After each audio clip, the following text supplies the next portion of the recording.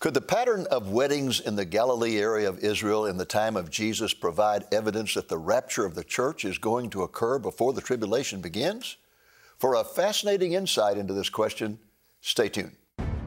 Lamb and Lion Ministries presents Christ in Prophecy, a program that focuses on the fundamentals of Bible prophecy, showing how current events in the news relate to biblical predictions of end-time events and the soon return of Jesus. Now, here's your host, Dr. David Reagan. Greetings in the name of Jesus, our blessed hope, and welcome to Christ in Prophecy. My co-host, Nathan Jones, and I have a very special guest today with us, a Christian filmmaker by the name of Brent Miller, Jr. He has a company called Ingenuity, and they have produced some compelling documentaries about Bible prophecy, such as one called The Coming Convergence, another one, The Final Prophecies, and now a new one called Before the Wrath. Brent, welcome to Christ in Prophecy. Thank you so much. It's great to be here. Okay. Brent, so good to have you here, sir. Yeah, thank you. Thank you. Fantastic. Well, Brent's movie, Before the Wrath, narrated by Kevin Sorbo, is the reason why we've invited him today. Let's first watch a clip so you can see exactly why Dr. Reagan and I are so excited about this amazing movie. A movie that claims a great discovery has been found that proves that Jesus Christ will return in a pre-tribulation rapture. As Galileans, we witnessed his first miracle. He warned us that a time of great deception would come. But we must hold on to our faith that one day he would return to save us from the end of the world.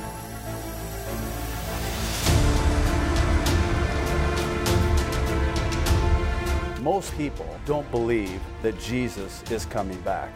What if there was evidence that proves that this is all real? Because there were so many people bringing up little bits and pieces of this. I'm thinking, there's got to be a pattern here.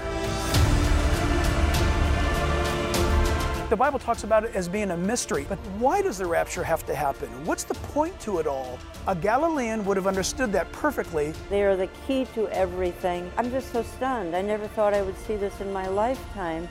This is the most profound discovery in human history.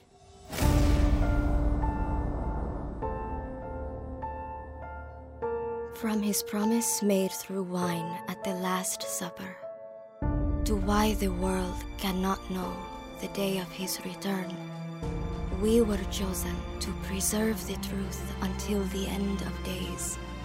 So even if we are not spared from death, others can unveil what we knew and believe. This discovery proves that he is coming back.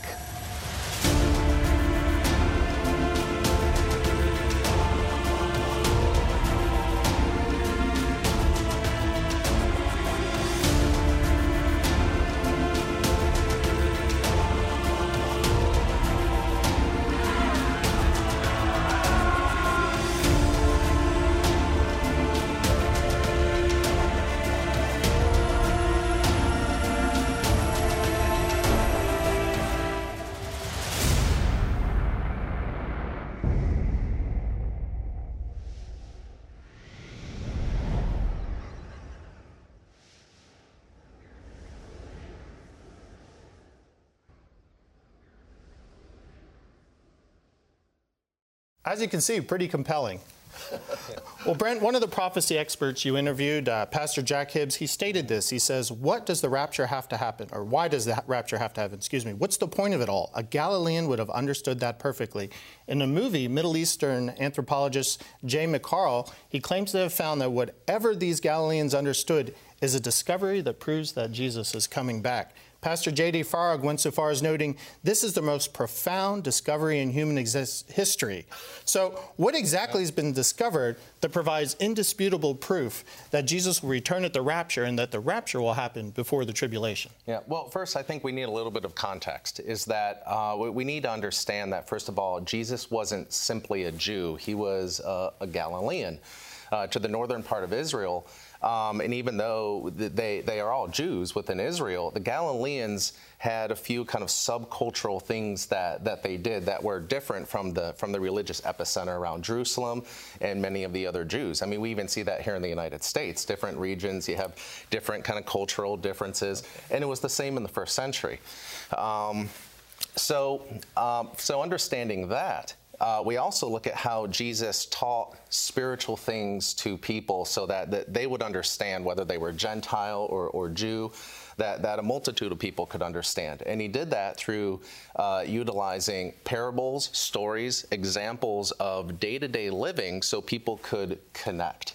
And that being said, when he spoke to his Galilean disciples, they were all Galileans except for Judas, of course. He was speaking to them in the Galilean vernacular, to their specific culture, about his return at the end of days and events that would happen at the end of days that they could understand. So he was speaking to them on a cultural level that I think a lot of scholars over the past even 100 years here in the West have kind of mostly ignored. And a lot of these new biblical insights we're now gaining as scholars, theologians, and Christian anthropologists are looking at writings from Josephus and first century culture, and they're connecting the culture with some of the parables that were taught biblically, not to present anything new, not anything that wouldn't be consistent with biblical scripture, but provides deeper insight into the depth of meaning of what Jesus was teaching. Okay, now in that regard, your film focuses on the pattern of a Galilean wedding and how that interfaces with what is taught about the rapture. So lead us through that. Right, and I think a lot of people over the past several decades have heard about the correlation between a lot of Jewish wedding practices and the return of Christ. But some of the new discoveries that the scholars we're working with have found is specifically just the more depth of understanding the relation with some of the Galilean cultural elements. And it kind of breathes new life into the entire topic in a way where it connects a lot more dots that were missing in the past. And so... Start with the betrothal period, because the betrothal period is very different than Western betrothals, right? I mean, I could go to, when I was going to marry my wife, I went up to her, I asked her to marry me. I didn't go to her father, I probably should have, but it was different in Galilee, right? Exactly. I guess the first step, the betrothal was absolutely fascinating because here in the West, we have this idea that back in the first century, that the bride or the bride-to-be, that women didn't have a lot of authority or to say, who they were going to marry, etc. And that couldn't be further from the truth. In fact, weddings were arranged back then?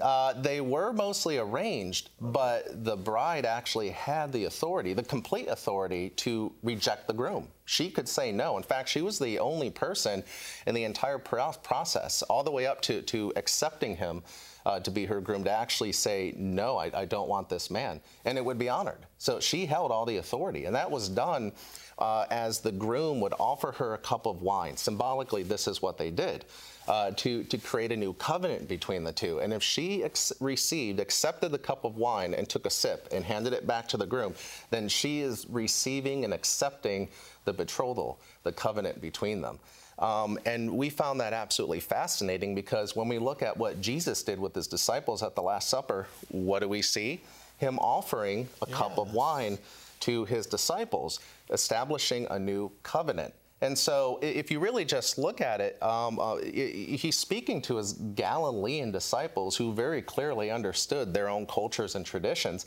They would have immediately have made that connection, that type of covenant he's making. And when you say a covenant, then they were technically married even though they wouldn't consummate the marriage until a later time period. Exactly. And I think that's why even before the rapture and then later the second coming of Christ, we're referred to as the bride of Christ, because you're technically married, but it's not finished yet. He hasn't come for us yet. Okay, well, what about the preparations? What was involved in a Galilean wedding to prepare for eventually the consummation and the conclusion of the wedding? Yeah, I mean, this also follows exactly what Jesus did in the first coming. The groom, after the betrothal, they wouldn't live together as husband and wife. Okay, not at all. Not at all. Not But at all. they were considered married, right? Yeah, absolutely. They were married. They were one. The two became one. They had a union and a covenant, but they didn't live together. In fact, the groom would immediately leave for about a 1-year period. A year? An entire year. Wow. They would have to stay apart. Well, they'd have to stay apart at least 9 months. So, yeah. To prove that the bride is chaste. Exactly, yeah.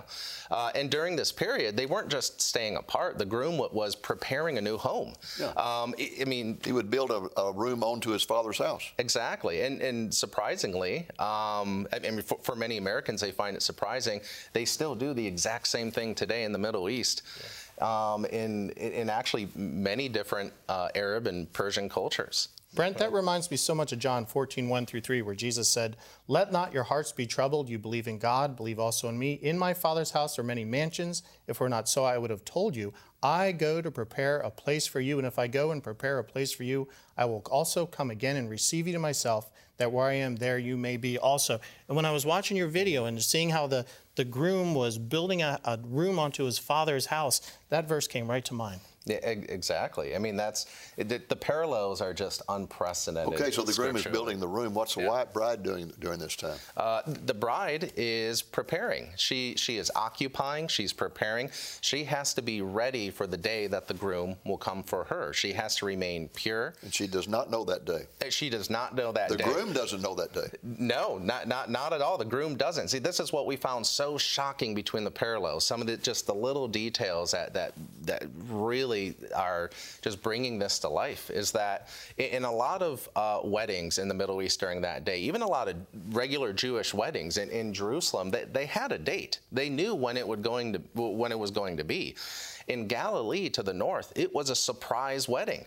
They genuinely did not know the month, the day, the hour. That they had no idea. So, and the groom didn't know. He just has to make all the preparations to build on the father's house. Yeah, who's the guy? Well, the father of the groom. The father, literally of the groom. The only person in the entire city or town or wherever they were in Galilee is the only one that would know when he would send his son to get his bride. Until then, they had to wait. That's amazing, because that then makes, when Jesus was talking about the end times in Matthew 24:36 and 44, "But of that day and hour no one knows, not even the angels of heaven, but my Father only." So the father of the groom in the wedding was the only one who knew when he would send the groom out for the bride, just like God is the only one who knows when he's going to send Jesus to collect his bride. Right, and Jesus said the exact same thing. The only person, no one knows the day or the hour. So the bride had to be ready. Yeah, the bride had to be ready. Not only ready, but as she knew, based on the things going on in town, food is being prepared. You may not know. This is what's also interesting, is that you may not know the day or the hour, but you kind of get a feeling of the season. Yeah. Well, the bride would have known too. It's not. She may not know the day or the Room's hour, done. but the building's done. She can see the signs. We're close, and what she would begin doing is often even sleeping in her wedding gown, because she literally wouldn't know when she had to be ready too. jump up. Yeah, the bridesmaids had to be ready. They had to have oil in their lamps, and their lamps lit, especially during the night. So how does that relate to the rapture? This was the part that gave us chills during our interviews and the production of this film, is that it said that Jesus comes as a thief in the night. But to the Galileans, even though it's an analogy in a parable in many ways, for the Galileans, they heard that literally. His disciples would have understood literally in the middle of the night, because this is one of the few things that separated the Galilean subculture that his disciples understood from the rest of the Jewish wedding culture, is that when the father of the groom sent his son to get his bride, it was often in the middle of the night. Wow. And part of the surprise. For a surprise. And, they did it so... The blowing of a shofar at that time? Exactly. And the reason why they blew the shofar was to wake the bride. I mean, it's just parallel after parallel. You said something in the video that was amazing, is that when the groom comes with this procession to get the bride, they put her on a litter and they carry her back to the house, and it's called Flying the Bride to the Father's House. And that's such beautiful imagery of Jesus Christ when he calls, he's got the shofar trumpet, and he calls, and in a litter, so to speak, the angels take us up into the clouds to meet Jesus in the air. And then we get to this wedding feast, and this is the last part of the Galilean wedding. Can you tell us about the significance of the wedding feast? Well, the wedding feast is also shocking. But just to back up, if I can real quick, when they lifted the bride up in the air on the litter, I mean, a lot of people say that Jesus didn't speak of the rapture when he was talking to his disciples. That came later through Paul when he reveals a mystery, and of course Paul reveals this through a mystery. But I think Jesus definitely alluded to the doctrine of the rapture with his disciples simply because, again, they would have understood that parallel, that when the groom comes for the bride, she is lifted up off the ground. And they may have not understood it at the time that Jesus was saying this to them, as many things they didn't connect. So later when Paul revealed this, a mystery that he reveals that will be caught up in the air, I guarantee it clicked. And they said, well, this is like when we're lifted up off the ground as we do in our wedding customs, and the bride is flown to the Father's house. So they would have made this connection as well. But the feast is so fascinating because when we look at Revelation, it speaks of the marriage supper of the Lamb. Again, a wedding analogy. It's all over the place. And during the feast, after the consummation, and then you have the feast, many scholars believe that it would last for 7 days and nights. And during this period, the door was shut, it was locked, and if you didn't make it into the wedding feast, you didn't get in. That door did not open. And anybody left out in the streets with, tearing of clothes and gnashing of teeth, just in distress. And because a wedding was the most amazing thing that could happen in that day. There was nothing more important, nothing that was, that would have been such a blessing and an honor in your life to attend. If you missed that, it was like missing a once-in-a-lifetime experience that you would regret to the day you died. Well, we're going to end this segment with another clip that drives home how severe the situation is for those who were not ready for the wedding feast. Watch. There will be many that choose to be separated from him for all of eternity, those that will be left behind. You not only had to be ready, you had to have enough oil, you had to get in. You had to get into that wedding. And then the door was shut. By the way, once the door was shut, it was shut. And in ancient Galilee, if you were locked out, there was no getting in.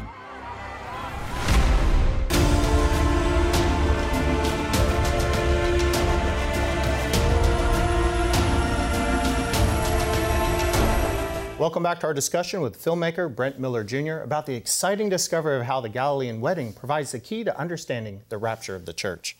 Brent, you spent a good amount of time in the movie addressing a very serious problem. I'm looking at a statistic here that Bible prophecy is being marginalized. 2% of 400 sermons that Lifeway surveyed only talk about Bible prophecy. So why are churches intentionally marginalizing 27% of the Bible?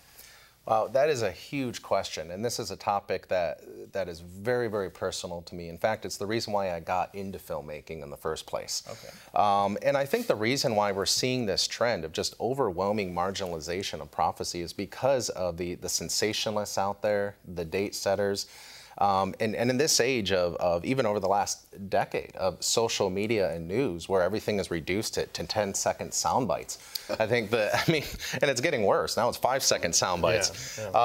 Is that the average American, in fact, the average person in the world, when it comes to things like biblical prophecy, they hear about the sensationalized headlines of things that aren't really founded in biblical truth. So it gets their attention, and it becomes an issue of crying wolf, because a lot of these things that are claimed, they don't come come to pass. They don't happen. And then you have millions of people disappointed and saying, you know, oh, see, it's the same kind of, you know, hokey fringe stuff that you find in Nostradamus or anything else, and they throw the baby out with the bathwater. And it's become such a topic of contention amongst Christians that are not founded in biblical literacy, that pastors themselves, I believe, for many different reasons, out of fear for creating tension in their congregations, for creating conflict, for being flagged as maybe a sensationalist, you know, they just decided to avoid the topic, and they just simply don't discuss it. And so, and over the last 10 years, it's being essentially eliminated from seminary. So most pastors themselves now are not even aware of really the details of Bible prophecy. That's interesting. I was at a church once, and the pastor was making a joke up on the stage. He says, oh, going to one of those Bible prophecy Star Trek conventions, and the whole congregation's laughing. I'm like, they've turned the rapture into a butt of a joke. And I'm finding as pastors try to connect with their people, some of them do it on the cool factor. You know, they're cool and trendy and wear the skinny jeans and all that. In Bible prophecy, that's so left behind, that's so uncool. Right. And so they're ignoring it just for the cool factor. And that's just tragic because, again, 27, I've seen as high as 31% of the Bible is Bible prophecy. God wants us to know how the story ends, and the story ends for the church at the rapture. Would you say that there's some other teachings that are starting to dominate, like, say, postmillennialism or something that's, or symbolic interpretation of the Bible that's making the rapture disappear? Yeah, teaching? And this is what we found most alarming. We worked directly with Lifeway Research in Nashville on some of this trending data in the church, and we found that the state of the church as a whole in the United States is far worse on so many levels than we could have possibly ever imagined. I mean, we know it's bad, but we didn't know it was this bad. And in fact, just from a basic, one example, from a basic rapture polling, we found that only 36% of Christians believe in a pre-tribulation rapture, which means that's not the majority. We have this perception that pre-trib is the majority belief in the church. Not at all. In fact, it's becoming more diverse in every year, and pre-tribbers, the number's getting smaller and smaller every year. And even polling Christians and pastors, now 25%, 1 out of 4, pastors included, do not believe in the rapture anymore. And these are Christian churches here in the West. Well, Brent, one of the things I really liked about your movie is that right in the middle of it, you make a transition from talking about the Galilean wedding and how it references to the rapture. You make a transition into a in-depth discussion of the way in which Bible prophecy is ignored in the teaching and preaching programs of most churches today. And I really appreciated that, because that's one of my pet peeves in all the world, is, of course, as a Bible prophecy teacher, is the way that Bible prophecy is both abused and ignored. And certainly it is ignored for many reasons, I think primarily because preachers don't get any training in it in seminary, and they're afraid to touch it. Mm-hmm. I get very upset when preachers tell me, well, Dave, you know, I'm not premillennial, postmillennial, amillennial, I'm panmillennial. I just believe it's going to all pan out in the end. Right. And I have to bite my tongue, because I want to say is that means you're too lazy to study the subject. Right. And that's 30% of the Word of God. Now, let's get serious about this. Mm-hmm. And so I'm so glad that you made this particular emphasis in your film. Mm-hmm. It's how God drew me to himself, was studying prophecy. And so this is a topic that I actually try to work into every film that we work on. And of course, it's something that falls perfectly into the age of grace, during the wedding timeline, if you will, as the bride is occupying and waiting. Pastors are always telling me that, well, you know, David, Bible prophecy is pie in the sky. It doesn't relate to the here and now. And I've got people in my congregation who's involved in adultery and liquor and, alcoholics and drug addicts, and I've got to have something practical. Yeah. And my response to them is, if you can ever convince the people in your church of two things, really convince them. Number one, that Jesus really is coming back. The average Christian believes it here, but they don't believe it here. Right. Because it doesn't affect how they live. But if you can convince them, number one, Jesus is really coming back, and number two, that is an event that could occur any moment. Mm-hmm. It will motivate them to holiness and evangelism. What more could you ask for? Right. And I think we're seeing this decay within the church because, as you were saying, people, that they have a desire to believe, they think they believe, but you're right. There's not a sincere receiving of Christ. There's not a sincere following. And when you ask people why, that especially amongst the younger generations, the number one reason is that there's no proof. This is why the idea of prophecy is so dear to me, and why it's so detrimental that it's being marginalized in the church, is because the reason why, no one asks why prophecy exists. And the pastors probably don't even understand why. Well, it's one of the greatest evidences the Bible is the Word of God. Exactly. That's why it's up to 30% of the Word.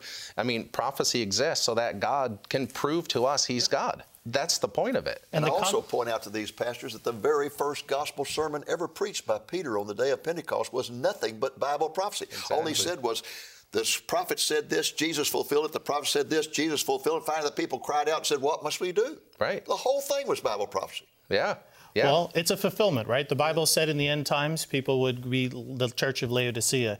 As we get this final segment, could you tell us and end this with what is the message that you wanted to get out before that? What is the key message that you want us to be left with?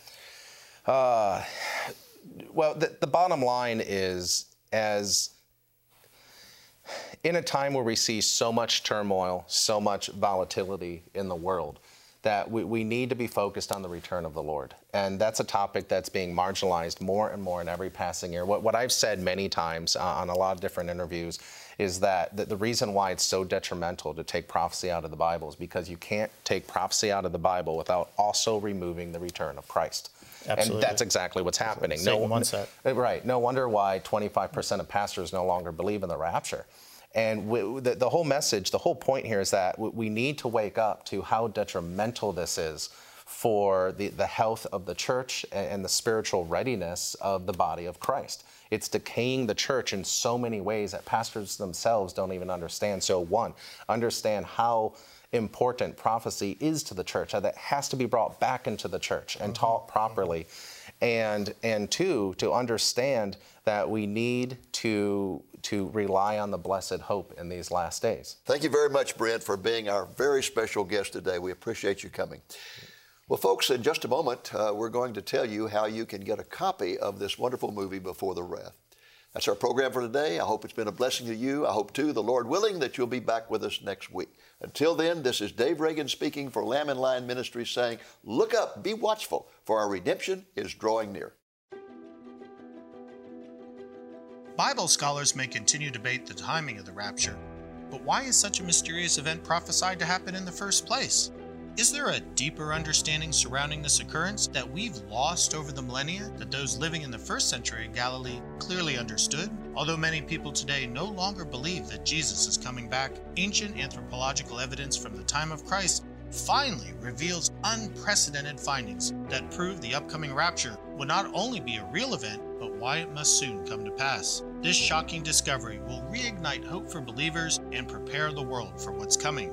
Ingenuity Films' docudrama, Before the Wrath, will captivate believers and non-believers alike, revealing new depths of theological understanding regarding what Jesus revealed to the ancient Galileans about the end of the world in ways that you could never have imagined. Before the Wrath is an 84-minute video narrated by God's Not Dead actor Kevin Sorbo. This stunning first-century drama is interwoven with gripping interviews featuring Jack Hibbs, Amir Serfati, Jan Markell, J.D. Farag, and many more. Order your DVD copy of Before the Wrath for a gift of $20 or more, including the cost of shipping, by calling the number you see on the screen, Monday through Friday, between 8 a.m. and 5 p.m. Central Time, or place your order through our website at lamblion.com.